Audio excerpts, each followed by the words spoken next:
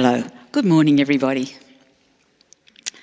This morning I'm reading Luke 10, verses 1 to 16 from the ESV version. Jesus sends out the 72. After this, the Lord appointed 72 others and sent them on ahead of him, 2 by 2, into every town and place where he himself was about to go. And he said to them, "The harvest is plentiful, but the labourers are few. Therefore, pray earnestly to the Lord of the harvest to send out labourers into his harvest. Go your way. Behold, I'm sending you out as lambs in the midst of wolves.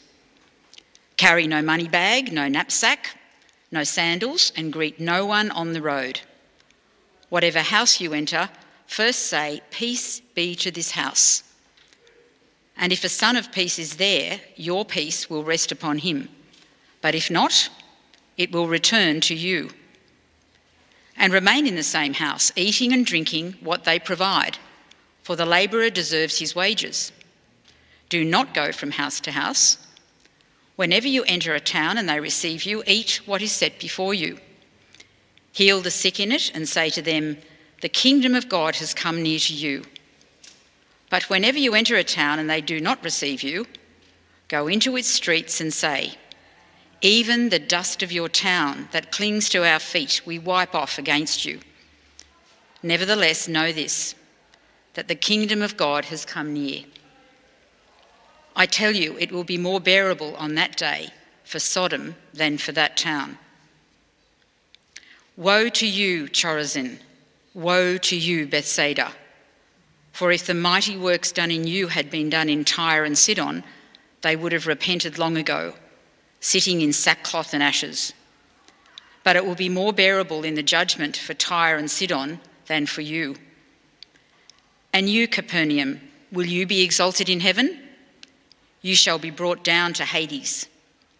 The one who hears you hears me, and the one who rejects you rejects me, and the one who rejects me rejects him who sent me." This is the word of the Lord.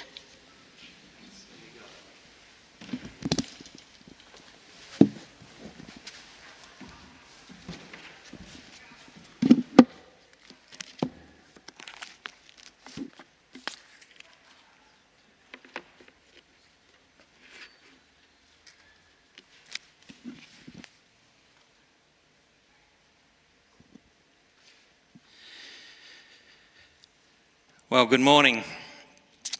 My name is Chris Cullen, and it's my privilege to serve as one of the pastors here.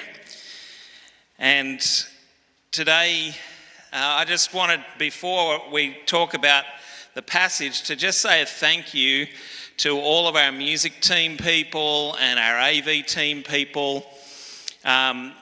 We've thrown a lot of curveballs at them in recent times, and as you may or may not be aware, but I'll just mention to you, kids' church, it was going to be too difficult with the COVID restrictions to go back to kids' church the normal way for the last sort of part of the year. And so we're trying to think of how we could make sure that everyone would feel welcome at church, hence the move to have a family service at 9 a.m. And that's really made it quite different for the music team, because they're trying to practice for a 10:30 service, but there's a 9 a.m. service, and they've been really gracious, and just want to say thank you to them for all of that, and to the AV team for all the adjustments that they've been making through this crazy journey. And thank you to the congregation too, because there's been adjustments for you as well.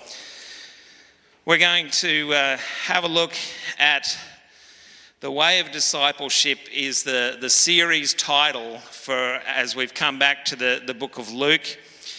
And last week, Jonathan reminded us that a disciple is someone who follows Jesus all the way. And today we're going to look at Luke chapter 10, verses 1 to 16. Thank you, Liz, for reading. Appreciate that. And before we think about this passage, let's pray together. Lord, we pray today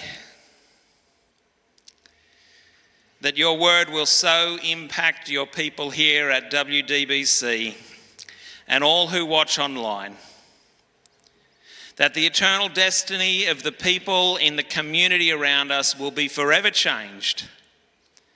That the good news of the gospel will go from this place into all the world, and that Jesus, our King, will be glorified.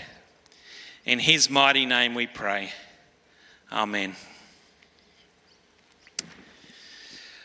Well, a brief sort of summary of today's passage would be, verse 1, the appointment and sending of the 72, verses 2 to 4, the preparation of those people, verses 5 to 11, the message, and then verses 12 to 16, the gravity of the message. And if you, when you were listening to this particular passage being read this morning, thought, this sounds a bit familiar, it's quite similar to Luke chapter 9. Now, it was a few months ago that we looked at Luke chapter 9, verses 1 to 6, and it was Jonathan who was preaching that passage back in August, and his challenge was, do you consider yourself a passive observer of God's kingdom or a participant in God's kingdom? It's a great question, isn't it? And at that particular time, about Luke chapter 9, 1 to 6, Jonathan's outline was Jesus calls, he sends, and he instructs. And, you could very easily say that that same outline applies to Luke 10, verses 1 to 16. So, what's different here about this passage? Well, the differences between Luke 9 and Luke 10 are two. First of all, the number who are sent. And secondly, the places to which they're sent. The number sent. So back in Luke 9, Jesus has the 12 disciples and he sends them out. And then here we have 72. And okay, it's a bigger group. The mission is expanding. That makes sense. But there's actually something a little deeper about this. And numbers often have significance in the Bible. And I suspect that many of you will guess the significance of the 12, the number 12 in Luke 9. So if you were to hazard a guess at what the significance of 12 is, the 12 disciples, what might that be significant to represent? Any thoughts? Yell it out. 12 tribes. Yes, the 12 tribes of Israel. So the 12 disciples largely are representative of the 12 tribes of Israel as God raised up the church to be the fulfillment of the Old Testament promises about Israel being his people. Now the church is his people. That's the easy one. So now we come to chapter 10, Luke 10, and we have 72. What's the significance of 72? Any thoughts? I'm not expecting that necessarily anyone might know, but 6 times 12, very good maths, thank you.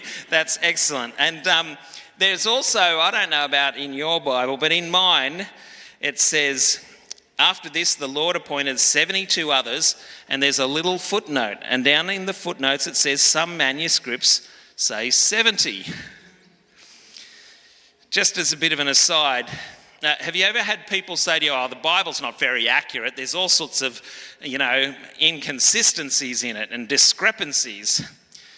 I think this is one of the things that can help to build confidence in the text that we have. Because modern translations are very transparent about discrepancies in manuscripts that were used to produce the Bible that we have today. And so that transparency is here in this footnote. And one of the really inspiring and helpful things to be aware is that these sorts of discrepancies between ancient manuscripts, none of those discrepancies really affect the important doctrines of the Bible. Was there 70 people or 72? Does that really make any difference at all to whether Jesus died, was buried and raised again? None whatsoever. But in a spirit of transparency, modern translations these days point out where there are textual inconsistencies with the original manuscripts. And I think that's tremendously encouraging for us and confidence building. So 70, 72, we're not sure which it was, but what might be the significance of that number? Most commentators feel that the number relates to a listing of nations in Genesis chapter 10. And in Genesis chapter 10, after the flood, where Noah and his family are rescued through the flood and all the rest of mankind pass away, the nations which then descended from Noah's sons, Shem, Ham and Japheth, are listed. And there are 70, or in the Greek translation of the Hebrew, there's 72. And so most commentators believe that this number is chosen, that Jesus deliberately chooses 72 to be representative of his message now going out to all the world. When he sent the 12, it was to be representative to say his message was going to the 12 tribes of Israel. But now he sends the 72, and there's symbolism in that number to say the message of Jesus is for the whole world. It's not just for the 12 tribes of Israel. It's for everyone. That's pretty encouraging to us, because I don't know about you, but I'm not part of the 12 tribes of Israel. But I am one of those who's been included, because the message is not just for the Jews, but it's for everyone. The second main difference here in the beginning of Luke 9 and Luke 10 is the places to which they were sent. And as we read chapter 10 verse 1, we read, "After this the Lord appointed 72 others and sent them on ahead of him, 2 by 2, into every town and place where he himself was about to go." When he sent the 12 out, they were just to go out and proclaim the kingdom of God. But here, this is a specific sending where the 72 are to go into the places that Jesus was about to go. Now, you'll remember last week in Jonathan's message, he was telling us, and then the scriptures showed us, that Jesus had set his face towards Jerusalem. He was single-minded in his mission. He was heading to Jerusalem, the king going to the place where he would take up his throne, although it was a very different throne and a very different crown that he would receive. Here, Jesus is sending the people ahead of him. And the message that we read later in the chapter, where they're told to proclaim that the kingdom of God is near. Why was the kingdom of God near? It was near because the king was coming to their town. Jesus himself was going to be coming through. And so the kingdom was near. And so there's an urgency here about the mission that the 72 are sent on, because they are going to the place where Jesus is coming. One of the most difficult things, I think, and it's an important thing for us to grapple with, is how do we apply the scriptures to today? This is a really fantastic story, isn't it? You know, here's Jesus, he's sending out the 72, and we can see the progression of how his kingdom is moving forward. First, there was John the Baptist announcing Jesus, then there was the 12, and now there's 72 being sent with the message of the kingdom. And they were going to the towns that Jesus himself was going to. So how does that all apply to me and to you?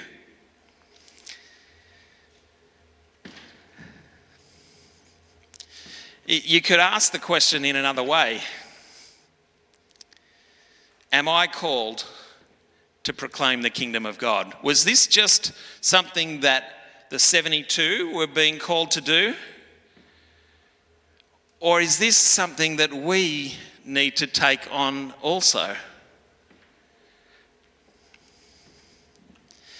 I think we have a tendency, perhaps in the church, to use the illustration of the body. You know, in 1 Corinthians 12, how the Apostle Paul talks about the body of Christ is full of people with different gifts. And I have a sense that often we use the idea of the body and we say, well, the proclamation part, that's for the preachers. That's for Jonathan and Stephen and Chris and Noel and others who are preachers. And so we sort of have a little escape clause. Well, I don't have to do that. My gift is, serving. Or my gift is hospitality. Or my gift is music. Or my gift is administration. And so the question, am I called to proclaim the kingdom of God, is really important. Does this passage apply to us personally, or is this just a description of what Jesus did with the 72?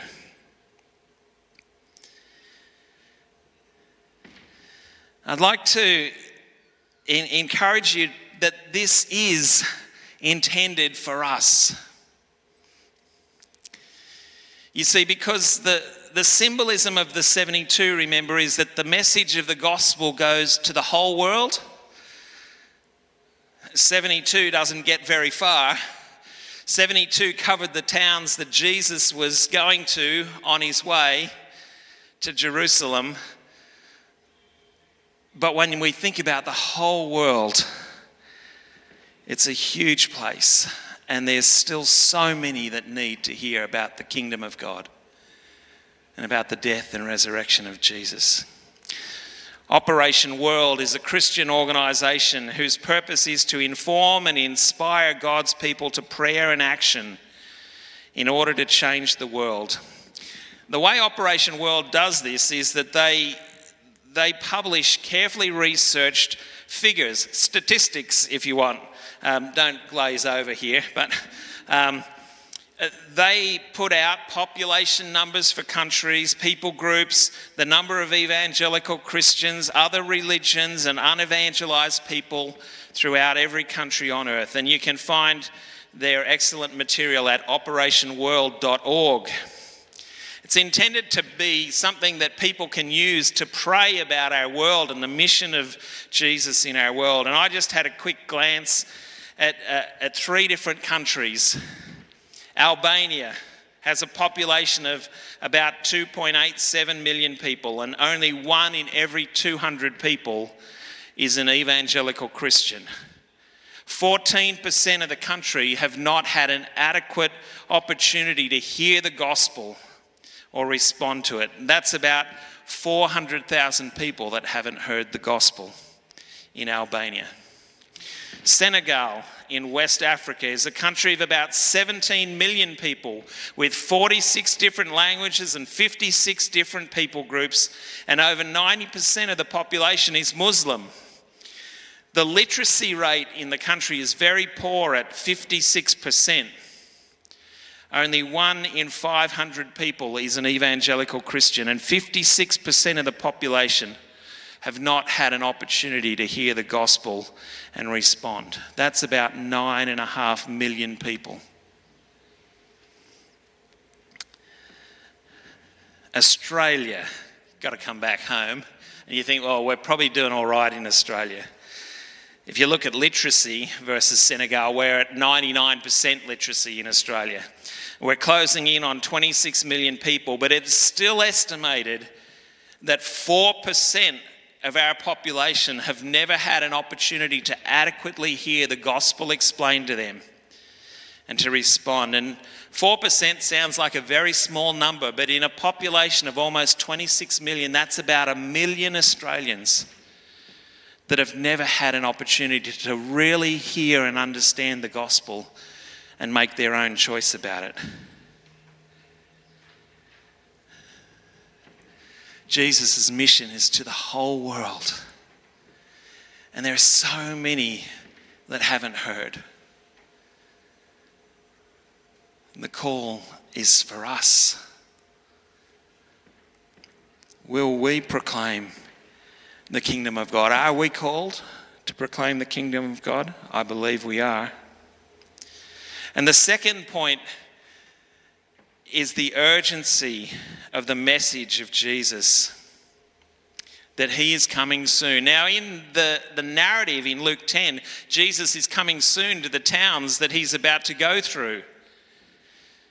But throughout Scripture, we learn that Jesus is coming again. He himself said, "Whoever is ashamed of me and of my words, of him will the Son of Man be ashamed when he comes in his glory and the glory of the Father and the holy angels." And in the book of Acts, which is sort of like Luke part 2, at the beginning of the book of Acts, after Jesus has ascended into heaven, the angels, 2 angels come and stand beside the disciples, and they say, "Men of Galilee, why do you stand looking up into heaven? This Jesus who was taken up from you into heaven will come in the same way as you saw him go into heaven." And in the final part of the Bible, the last chapter of Revelation, chapter 22, 3 times, in verse 7, Jesus says, "And behold, I am coming soon." And then in verse 12, "Behold, I am coming soon." And again in the second last verse of the Bible, verse 20, "Surely I am coming soon." Jesus is coming again. Isn't that great? But that makes the urgency of our message so much greater. There are millions of people around our world who have not heard of Jesus. It's not been explained to them so that they can understand what he has done for them. I believe we are called to proclaim the kingdom of God, because the gospel is not just for the 12 tribes of Israel, but for the whole world. And the urgency of the message is that Jesus is coming soon. So how can we join Jesus in proclaiming his kingdom? Well, the passage gives us a number of ways that we can do that. First of all, we're to pray. Jesus said to the 72, "The harvest is plentiful, but the laborers are few. Therefore pray earnestly to the Lord of the harvest to send out laborers into his harvest." It seems a bit odd, doesn't it? I mean, here's Jesus. He's just selected 72 people, and you'd think that he might say, "The harvest is plentiful, go out and harvest." But the first thing he says is, stop and pray for more harvesters, because we need a lot more than 72. The first thing we can do is to pray for people who will harvest the harvest field. What happens if you've got a harvest that's ready to be reaped, but you don't have harvesters? It gets thrown out. Here in New South Wales, we're facing this. Just a week ago, the New South Wales Farmers Organisation put out a press release, and they said the state's agricultural worker shortage has wiped hundreds of millions from projected harvest income as farmers desperately plead for access to labour. Because of COVID, they just haven't had all of those temporary short-term workers, people who used to come to Australia for a working holiday and would go and do harvesting. They're not there. New South Wales Farmers President James Jackson said, "We're getting into a pretty tough spot with a lot of crops. We need up to 16,000 farm workers, and we need them now, not in 2 or 3 months' time." This was just from a week ago, this was said. You can imagine what a heartbreak it must be for farmers to have their crop of whatever it is, wheat, sugarcane, fruit. I don't know if it's fruit picking season. I'm not a farmer. But can you imagine the heartache if you've got all of this crop, but you don't have the people that you need to harvest it?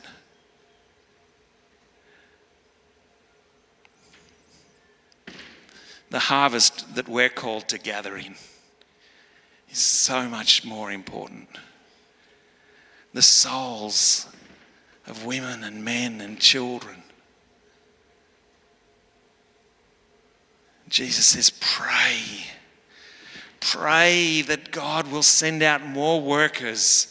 The first thing we can do if we're going to join him in his mission, if we're going to join Jesus in proclaiming his kingdom, the first thing to do is to pray that God will send out more workers. And then just like with the 72, where they become part of the answer to the prayer themselves, we are called, pray first, but then go. Go might mean leaving Australia and going overseas somewhere. It might be as simple as going around the corner to someone you haven't seen for a while to take the message of Jesus. Go your way, Jesus instructs the 72.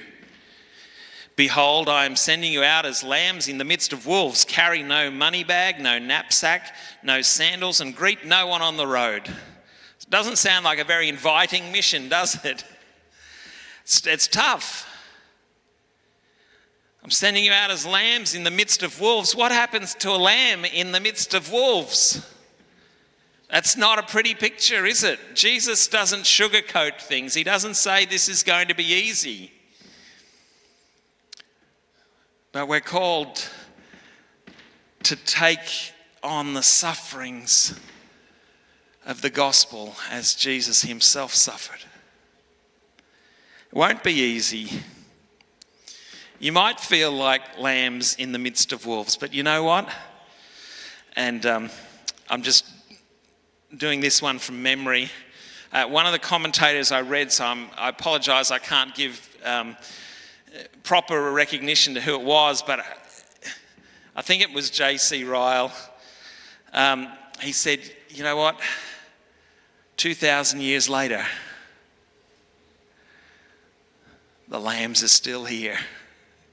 You might be being sent out like lambs in the midst of wolves, but we're still going. The church is still going. The church is still strong and growing.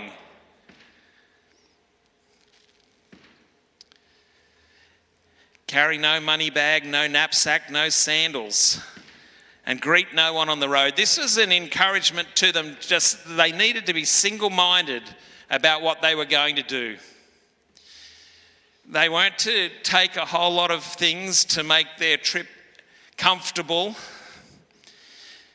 They weren't to stop and greet someone on the road. And in that culture, if you stopped to greet someone on the road, it would be because you were going past their home and they would invite you in and you would spend several hours there or maybe days because they would want to show their hospitality to you.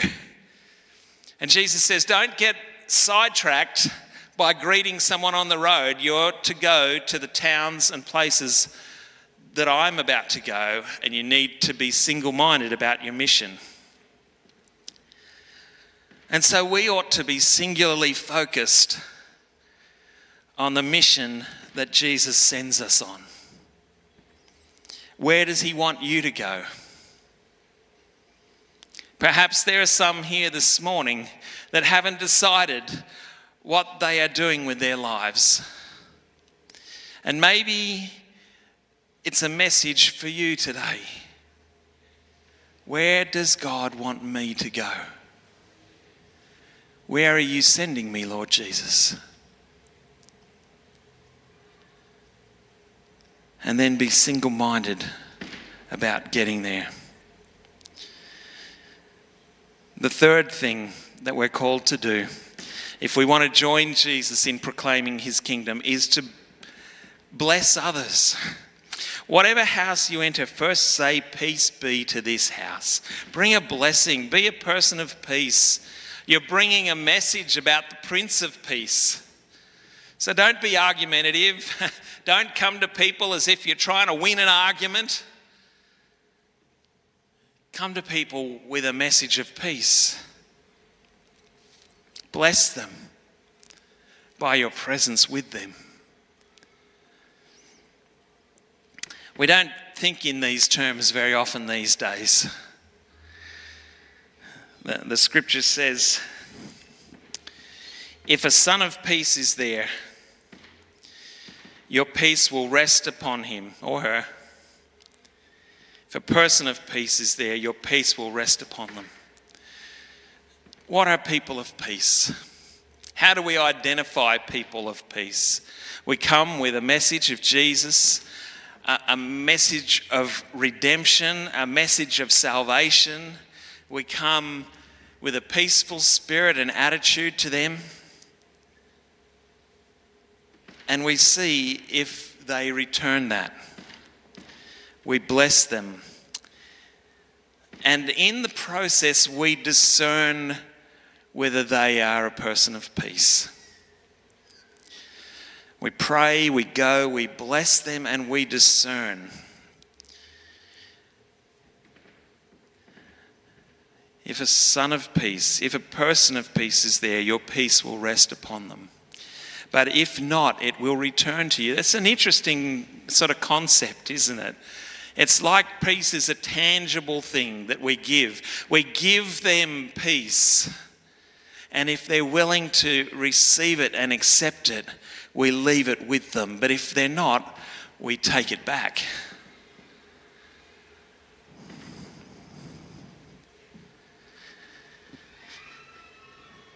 Discernment. And that's, I'll just go back to that for a sec. That's important. You know, Jesus says at one point, don't throw pearls to swine, to pigs. You know, pigs don't understand the value of pearls. And it's important for us to be discerning. There are times where we will encounter people and we come with the message of Jesus, but they don't want to hear it, and they can get aggressive about it or verbally aggressive, and they're not a person of peace. And that's okay. If that's how they want to respond, it's not our responsibility to determine how they respond to the message of Jesus. And we can put months and years into trying to develop a relationship with a person like that. And God bless you if you've been doing that with someone in your life. But take the message to those who are people of peace, who are open and ready, who God has prepared beforehand to hear the message. And then we demonstrate or warn. Remain in the same house, eating and drinking what they provide, for the labourer deserves his wages. Do not go from house to house. Whenever you enter a town and they receive you, eat what is set before you. Heal the sick in it and say to them, the kingdom of God has come near to you. We're to bring the kingdom of Jesus to them. He's our King. He dwells in us by the power of the Holy Spirit. We come to people and we bring the peace of God to them. And if they are a person of peace, then stay with them. You might not necessarily physically stay in this culture, but keep visiting with them. Go out for coffee with them. Keep spending time with them. Heal the sick. That's a challenging one, isn't it? We have modern medical means by which people are healed today, and we thank God for that. But here's a challenge to us to demonstrate the kingdom of God in actions, not just in words. Love them, you might say. Do something active that shows the love of God to them. By all means, if you feel impressed by God to pray for their healing, if there's something they need healing from, please do that. But demonstrate the love of God that is in Jesus Christ. And what happens if a person is not a person of peace? Whenever you enter a town and they do not receive you, go into its streets and say, even the dust of your town that clings to our feet, we wipe off against you. This is a physical demonstration sort of a thing. They're leaving the town and they're to sort of, shake off the dust as a demonstration to the people, as a warning to the people that your inhospitality is going to be something that comes against you in the future. Warn them. That's hard. We speak to someone with the message of Jesus and they're hostile, they put up barriers, and we're to warn them.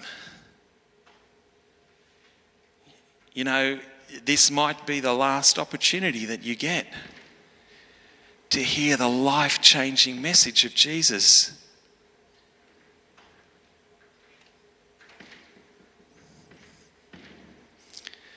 And proclaim. Now, in both of those preceding verses, after demonstrating the love of God in Jesus, there's the proclamation, the kingdom of God has come near to you. So for those who are people of peace, who receive the message with gladness, we encourage them that the kingdom of God is near to them. And for those who want to put up barriers, we also proclaim the kingdom of God is near you. Don't put it off.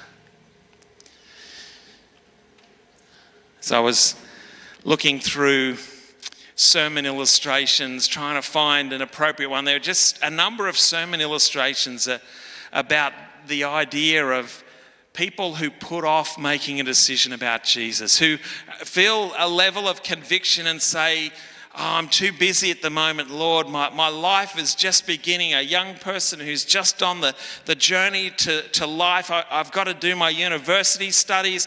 I want to get that done. I'll make a decision for you later. And then later on, they feel a sense of conviction again, but their career is just starting. And they think, I can't deal with this right now. I really need to pour my energy into my career. And then later on in life, as they're on their deathbed, it's too late. This is the sort of warning that we're to bring to people. Even the dust of your town that clings to our feet, we wipe off against you. It's a visual thing, but it's a way of saying to people, are you really sure that you want to reject the opportunity to know about the saving grace and love of Jesus Christ?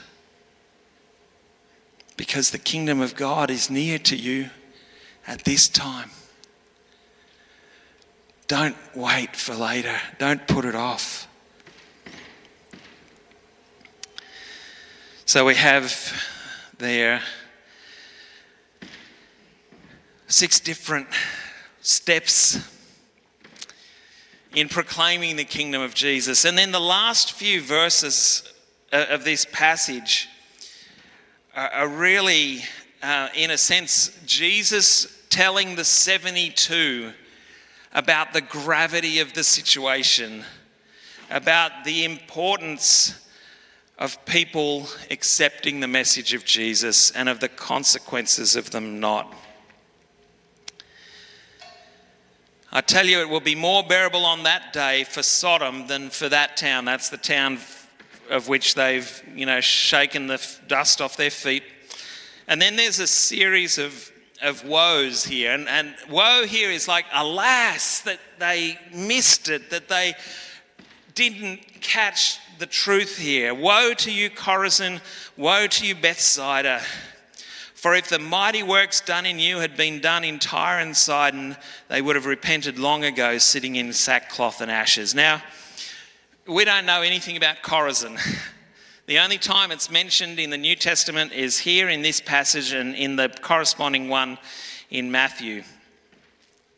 So we don't know what mighty works Jesus did in Chorazin, but in Bethsaida we do know. So as Jesus was travelling through the towns, we know that in Bethsaida the disciples were travelling across the Sea of Galilee to get to Bethsaida when Jesus came walking to them on the water. What an incredible scene that was. Can you imagine when they then got to Bethsaida? Do you think it's possible that they didn't tell anyone?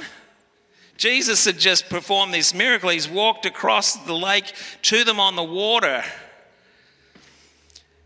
You can imagine, can't you, that when they got to Bethsaida, they would have been going around to everyone, hey, guess what? We just saw Jesus. He was walking on water. That's not the only thing that happened in Bethsaida. Jesus healed a blind man there. And the feeding of the 5,000 happened in the countryside outside of Bethsaida.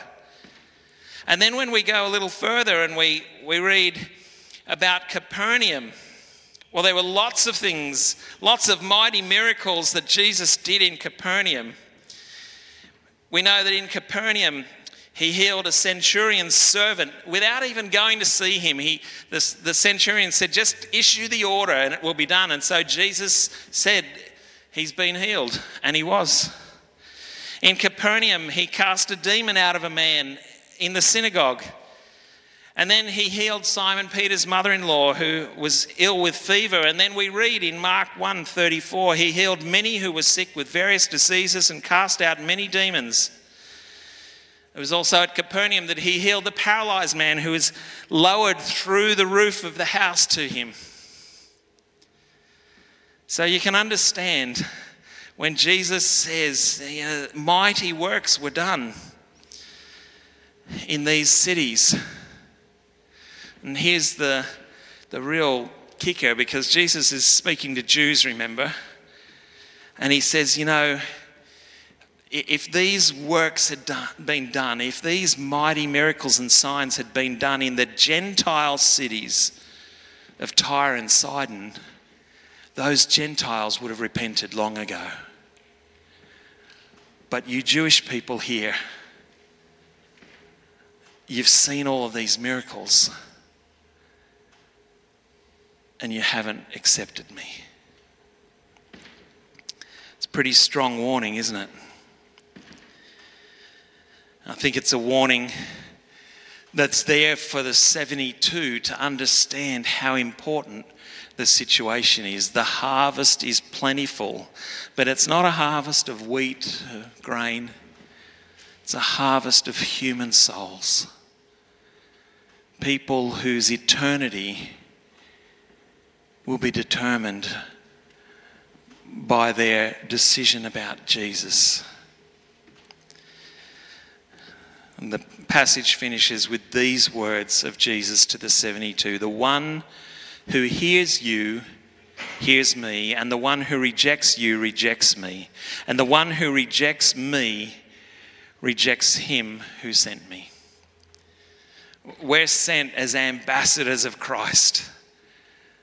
And when we speak the words of Christ, it's as if Christ himself is speaking them. And the Father who sent him and sends us.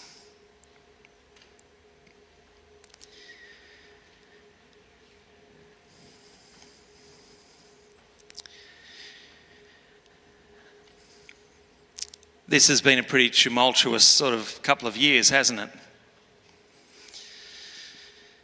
Not perhaps as chaotic and tragic as the events of World War I and World War II, but there's been a lot of comparisons about COVID to the Spanish flu of 1918, 1919. That was thought to have killed somewhere between 20 million and 50 million people. And with COVID, we're talking about a pandemic which is like that, which is one we haven't seen in 100 years. And there's over 5 million people that have died because of COVID in our world. Back in the late 1920s, there was an African-American blues singer called Blind Willie Johnson who wrote a song referring to the Spanish flu. And the idea of the lyrics of the song is that the pandemic was God's warning to people to turn away from evil, to seek the Lord and pray, because Jesus is coming soon. It was covered by a couple of Christian artists in 1990, Glenn Kaiser and Darryl Mansfield. And the words of the song are, "We've been told our God has warned us, Jesus is coming soon. We've been told our God has warned us, Jesus is coming soon." We don't tend to look at big events like COVID and like natural disasters as warnings from God. And in fact, if preachers get up and say there's a warning from God for people to repent, they get picked up by the mainstream media and mocked. And so we're quiet about things like this. But for all of the biblical period and for most of the era of the church until perhaps recent times, people have looked at things like natural events, natural disasters, pandemics, and they've said these are warnings that we should repent and turn to God. And that's pretty much what Jesus says in the last verses here of this passage. If the mighty works, if the signs and miracles that were done in Capernaum and Chorazin and Bethsaida had been done in Gentile cities, the people would have repented.